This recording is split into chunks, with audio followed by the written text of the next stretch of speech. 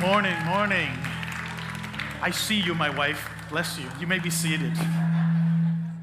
Yes, I was looking for her. Thank you, Candace. As she said, my name is Josh. I'm an elder here in Brooklyn. And I'm so glad to be able to do week 2 of our Soul Detox series, where we're talking about cleansing our soul from things that are impeding us getting close to God. And I was not here last week because for the first time my wife and I served on the kids team. Yes. So we were taking care of the chitlins, and that was fun. And if I would not have gone to kids team, I would never have learned that I have a middle name. See, my birth certificate does not have a middle name.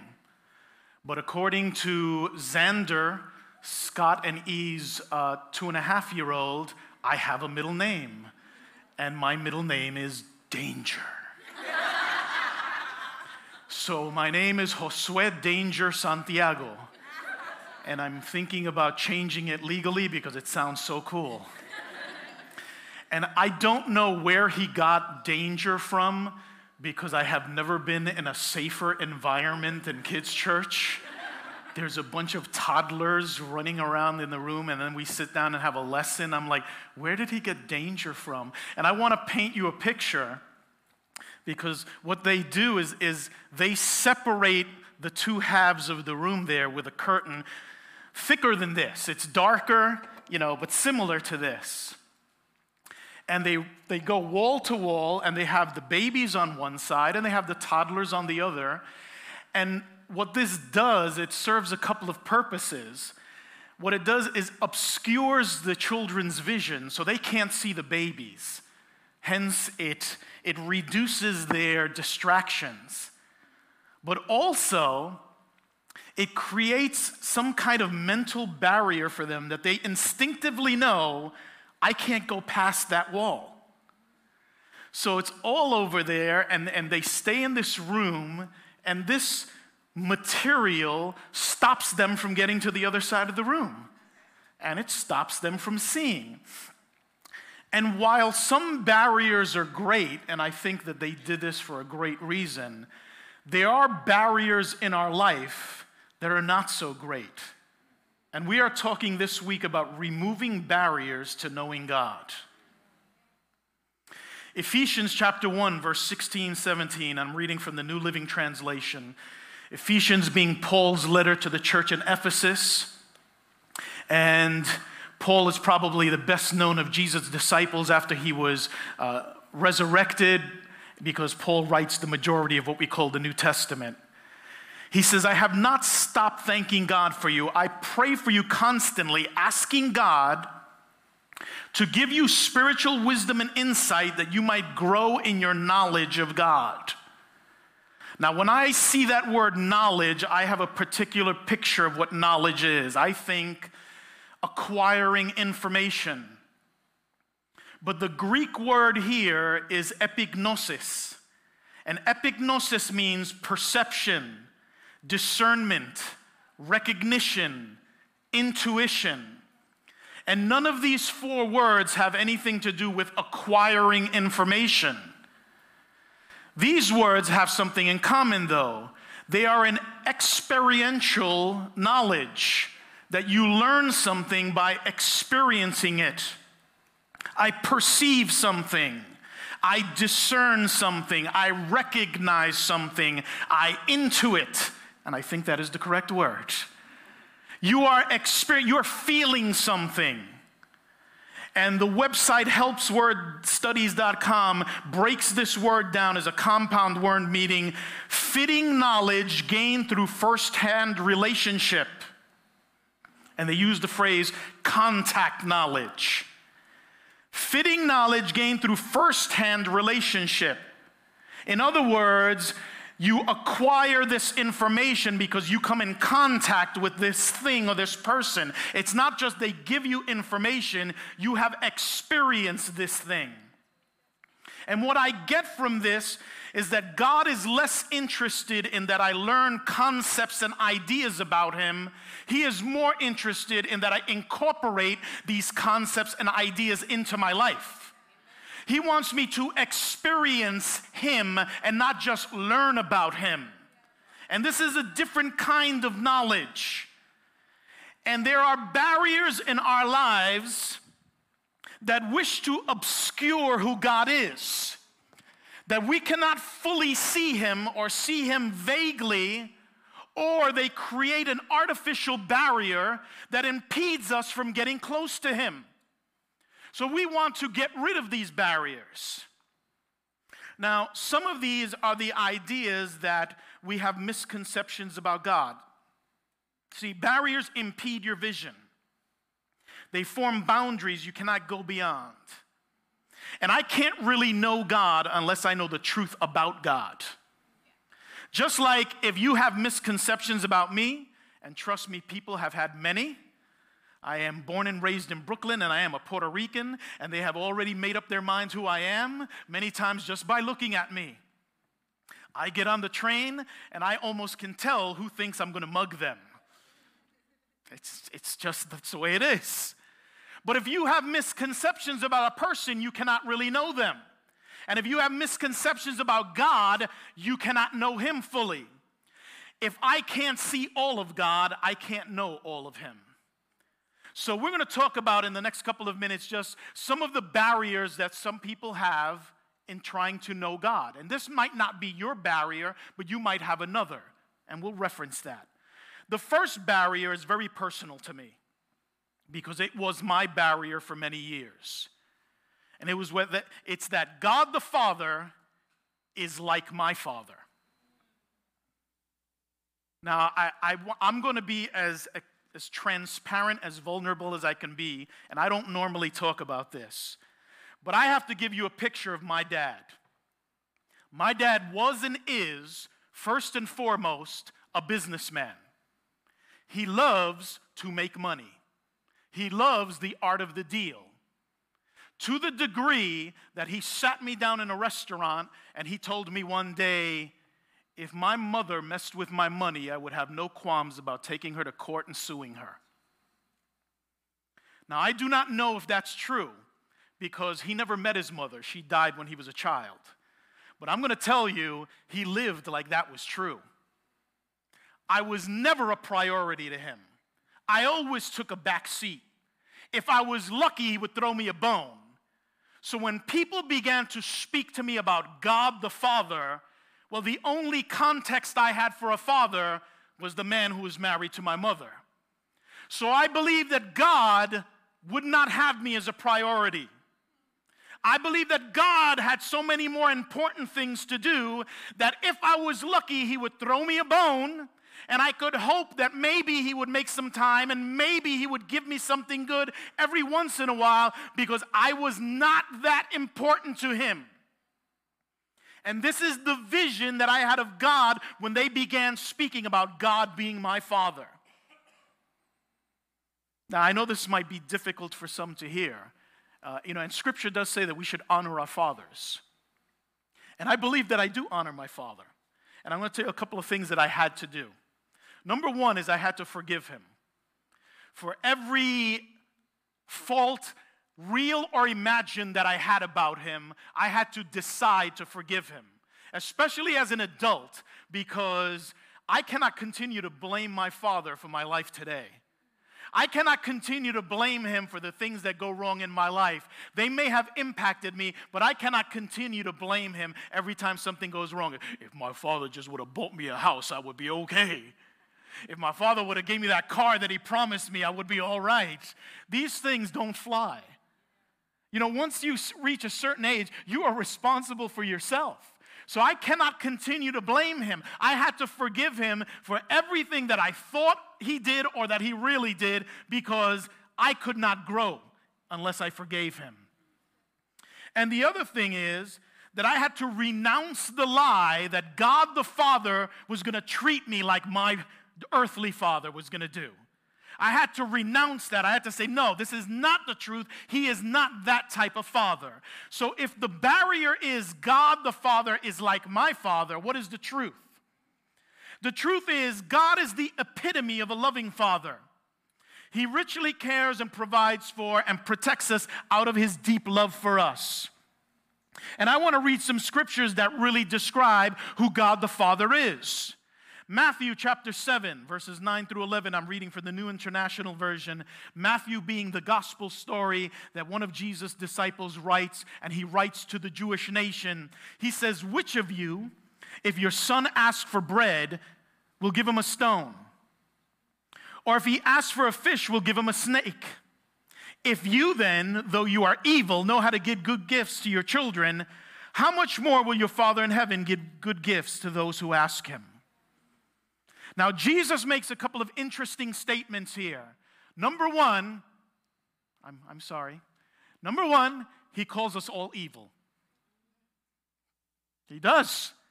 Because in comparison to God, we are all evil.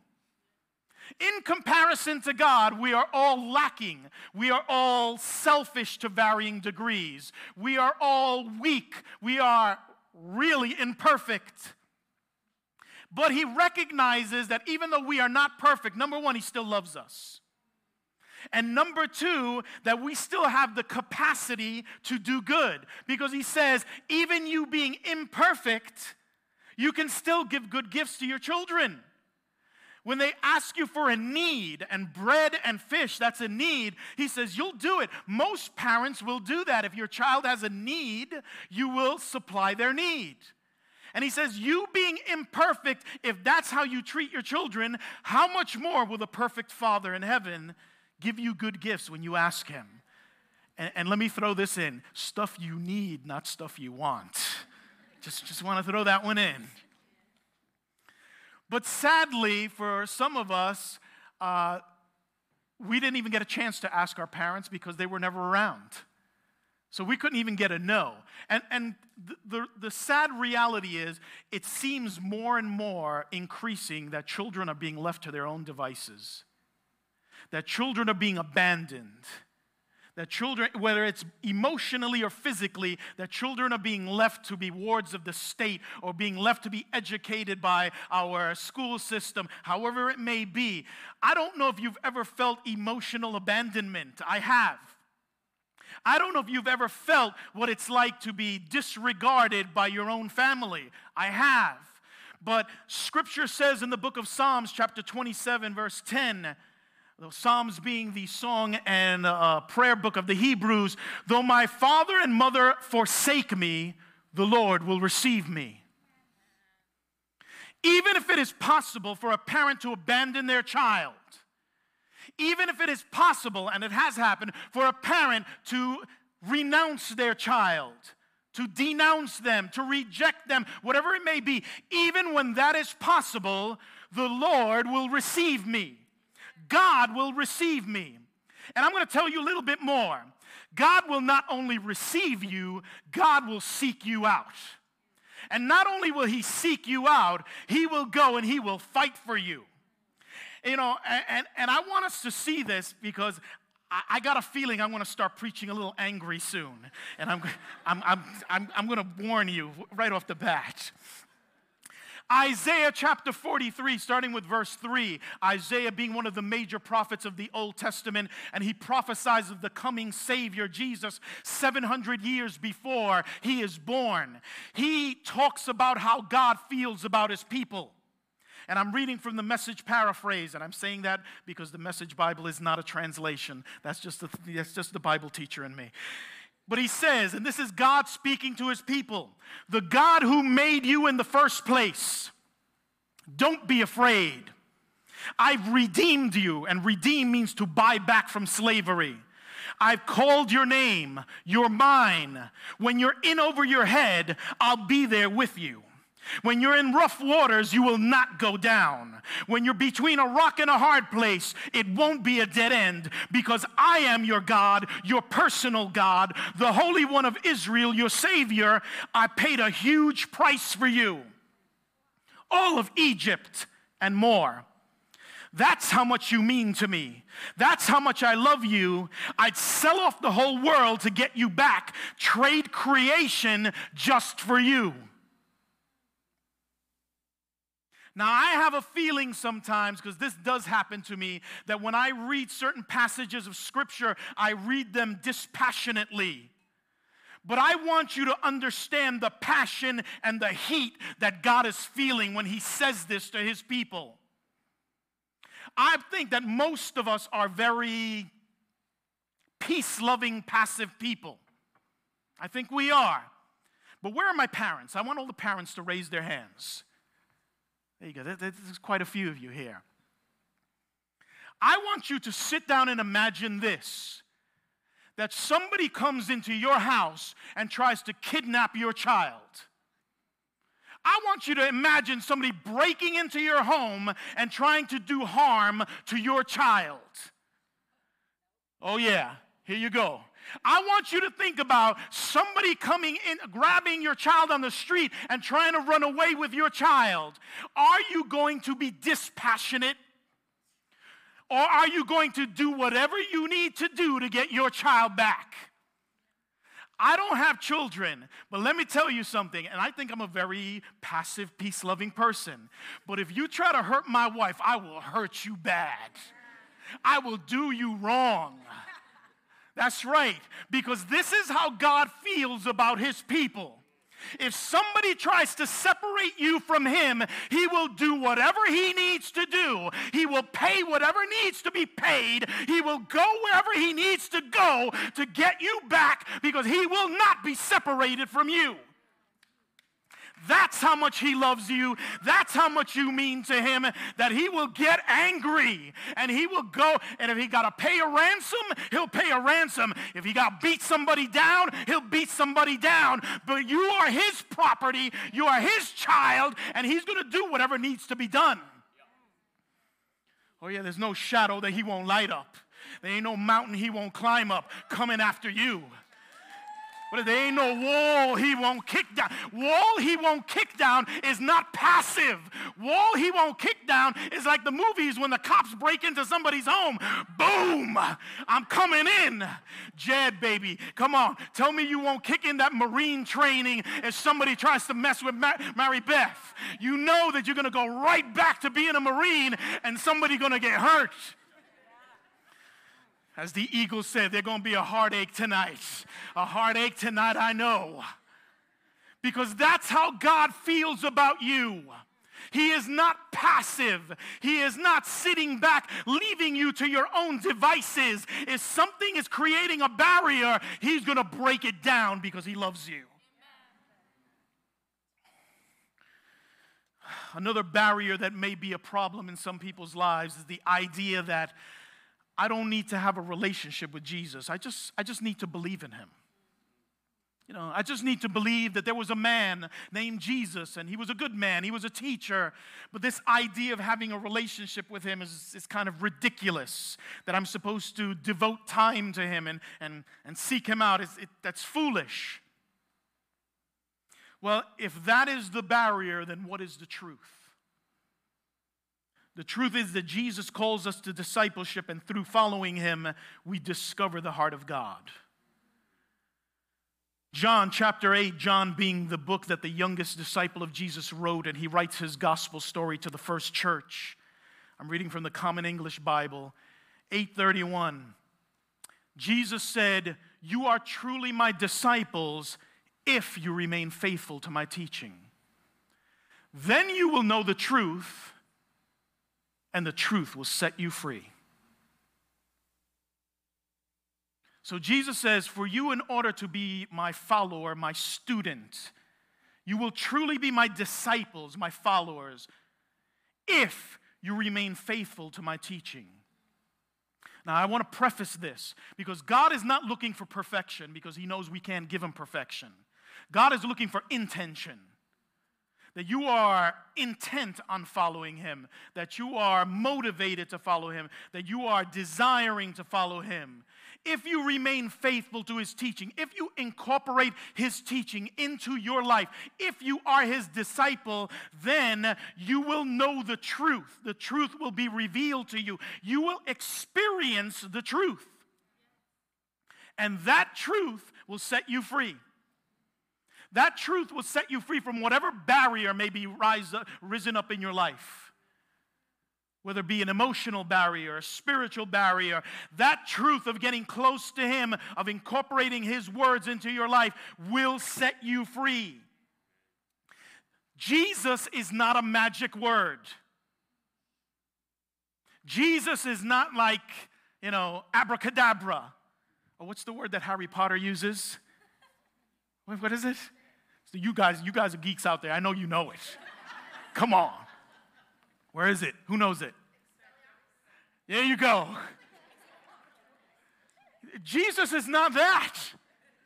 I'm going to walk around, I'm going to be like, I'm waiting for a cab to come, but it's not coming. Jesus. And the cab rolls up. And trust me, I've done that, so I know. Or the one where you get stuck in an elevator and then you really call Jesus. Jesus, Jesus, Jesus.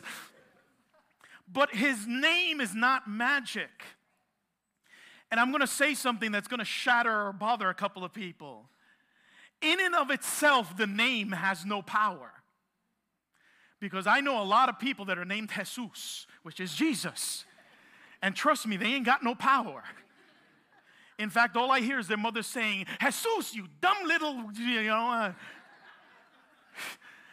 There is no power in the name in and of itself, but there is power in the person, the Son of God, who that name was given to when he became a man. And I want to show you in Scripture, Acts chapter 19, and I'm reading from the English Standard Version. And Acts being the book that records the story and the experiences of the first church. It says, the people were taken by the miracles that were going on by the Christians. They were watching the Christians pray for sick people and they were getting healed. They were watching the Christians pray for demon-possessed people and they were being liberated. Yes, I said demon-possessed people.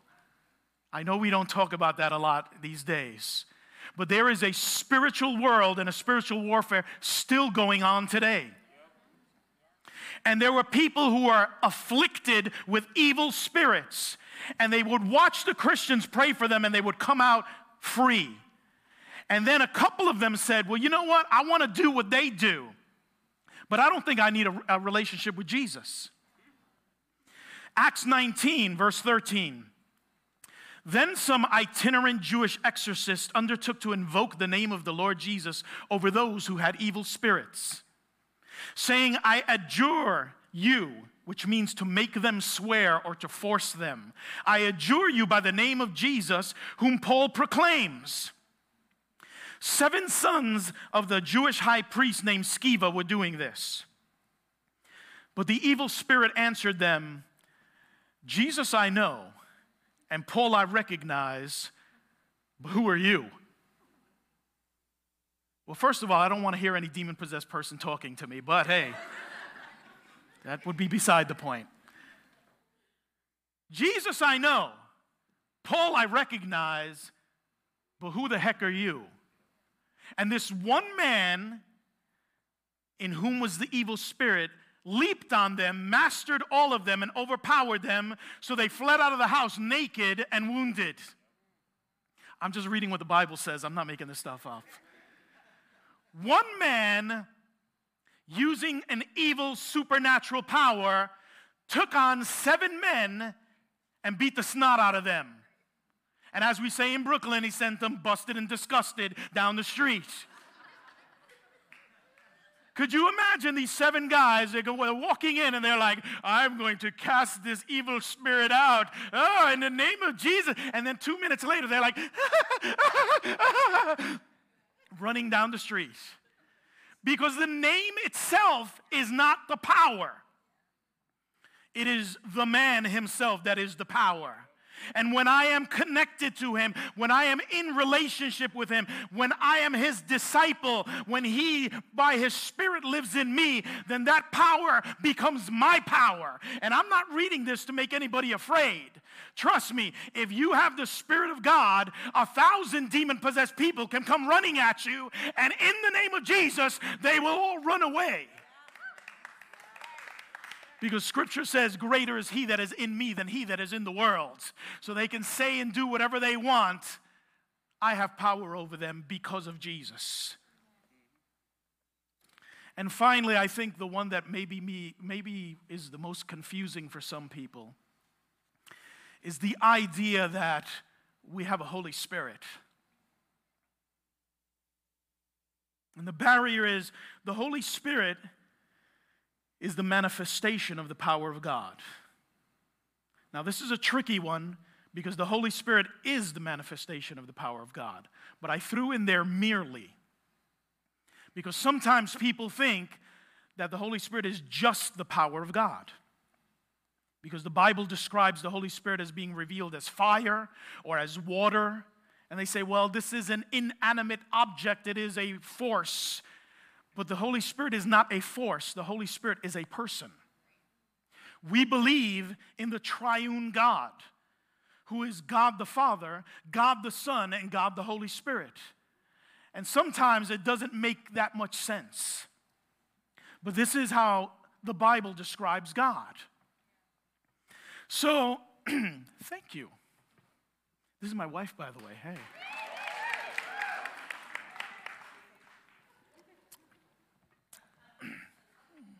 She's been watching this go on for 20 plus years, so she knows the routine. So it is sometimes difficult for people to connect to the Holy Spirit because he doesn't make sense to them. But again in John chapter 4, verses 16 and 17 and verse 26 in the NLT, Jesus speaking, he says, "And I will ask the Father, and he will give you another advocate." An advocate here means lawyer. That he will defend you, intercede for you. And then notice it says, he is the Holy Spirit who leads us into all truth. And then it says, him, he. And in verse 26, but when the Father sends the advocate, my representative, that is the Holy Spirit, he will teach you everything and remind you of everything I have told you. Now, I know this is weird because in this day and age of intuitive apps, I think some of us call Siri she. In fact, we have named our GPS. Our GPS's name is Lola. And Lola takes us some weird routes sometimes. She is not a good girl. But sometimes Siri is a she. And while Siri can teach me and remind me, Siri cannot advocate for me. She cannot. She cannot defend me. She is not an AI that can understand what I'm going through and fight on my behalf. And then Romans chapter 8, verse 26. Romans being Paul's letter to the church in Rome. And he says, the Holy Spirit helps us in our weakness. For example, we don't know what God wants us to pray for, but the Holy Spirit prays for us. So while Siri can recite a prayer, maybe tell you the Lord's Prayer, Siri cannot pray for you. And then finally, in the book of Ephesians, Paul's letter to Ephesus again, in the CEB 430, don't make the Holy Spirit of God unhappy. I could tell Siri bad jokes all day long and she won't get unhappy with me. But you can make God unhappy. And I know that nobody wants to hear that. In relationships, we being flawed human beings sometimes mess up. And even in our relationship with God, we can mess up and we can make him unhappy. Well, obviously, Jesus died on the cross of Calvary, not so that we would remain in that situation, but that we could immediately go back to him and ask for forgiveness and be reconciled to God. But you can make God unhappy. The Holy Spirit is not an it, it is a he. He is the third person of God. The thing that you feel when you're worshiping and you get this intense sense of being connected to God is the Holy Spirit. He is in the midst of us. He makes Jesus real to us. If it was not for him, we would not comprehend any of this stuff. But it is because he is alive and well and moving in our lives. So, what can I do if I find a barrier? And let me be straight up. These might not be your barriers. But I want you to think about what makes you cringe when you think about God. What makes you uncomfortable when you think about God? Or do you have a completely clear, he always loves me, he's always going to do the best thing for me. I don't have any doubts about him at all. If you have no doubts at all, please come and tell me your secret. But sometimes people talk about God and aspects of God and you go, ooh, ow, I don't know if I like that. I don't know if I believe that. And that's okay. God understands that. But whatever your barrier may be in getting to know the fullness of God, seeing him clearly, a couple of things that we can do. Number one, we need to recognize that there is a barrier. That there is something about God that makes me uncomfortable. That there is a teaching about God that makes me uncomfortable. That either I don't believe, I don't receive, I don't comprehend, whatever it may be. It's okay, acknowledge it. Secondly, understand that this is a lifelong process. Realize it's a process. The great German theologian Dietrich Bonhoeffer, in his book, God is in the Manger, he said, while it is good that we seek to know the Holy One, it is probably not so good to presume that we will ever complete the task. I have been saved for 37 years. I came to know Jesus when I was 17 years old. I still do not know God in his fullness. I see a lot more of him than I did years ago, but I don't know all of God. I continue to endeavor to know him more and to know him better. But this is a lifelong process, so it's okay if you're not in a place where you think I should be further along. Don't worry about that. It is a lifelong process. And finally, just be open to God. Ask him to replace the false ideas in your life. You know what? People keep saying this is the truth about you. I don't understand it. I don't believe it. I don't receive it. But I'm open to you speaking into my life. I'm open to you changing the way that I think.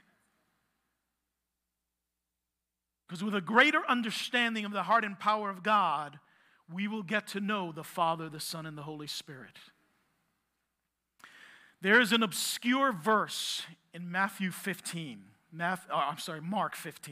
Mark being the gospel story that was written to the Romans. And Mark describes Jesus as a man of action, as a warrior. And there's this really obscure verse, and I'm reading from the ESV. It says, and the curtain of the temple was torn in two from top to bottom. So we said, while the curtain, the wall in children's church is great, there may be other curtains and barriers in our life that are not so great. And in the temple in Jerusalem, on the day that Jesus died, there was a curtain that separated what was called the Holy of Holies. It was the room in which God was supposedly dwelling in, that he lived in. And nobody could go in there except once a year. And it was only one person, and he had to take blood from a sacrifice. And this wall, this curtain, was 60 feet high and 30 feet wide and 6 inches thick, made out of linen. 6 inches of linen 60 feet high. And Mark says that on the day that Jesus died, the curtain was torn from top to bottom, which means somebody had to get 60 feet up in the air and take it from the top and start to tear at it from the top of it. And I can't even cut this. There you go. And start ripping it from the top to the bottom. I don't know anybody who's 60 feet high. I don't. Not even our giants that we talked about a couple of months ago was 60 feet high. But you know what happened? On the day Jesus died, the barrier that kept people separated from God, that they could not fully see him, was torn apart. The barrier that told people you can't get close to God was torn apart. It was as if someone said, I'm tired of you being separated from me. I'm tired of you not seeing me, and I'm removing this from us. God the Father has removed every barrier. God the Father is tired of you being separated from him. God the Father is tired of you not seeing him for who he is. And he wants you to see him. And he wants you to know him, if only you will dare get close to him. If only I will dare to get close to him. The barrier is down. The wall is broken.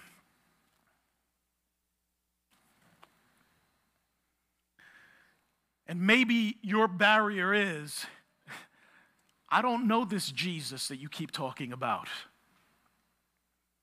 I don't know him. I haven't had a desire to know him, or I've been confused about him. That's okay. But maybe right this moment, the Holy Spirit, who is God, is putting a little tingle in your life and making you feel like, I think this would be a good thing. I think he might actually care about me. I think he might actually want to know me, really. I'm going to ask you all to bow your heads, close your eyes. If you have not known this Jesus, if you have not known the Savior, this is a moment where you can just, right there where you're seated, just shoot up your hand and say, I want to know him. Or I want him to know me. And your loving Father will come running to you. He will kick down the door. He will climb up the mountain. He will turn on the light. He will pay whatever ransom needs to be paid to get you back. Just shoot up your hand right there where you're seated. Say, I want to know Jesus.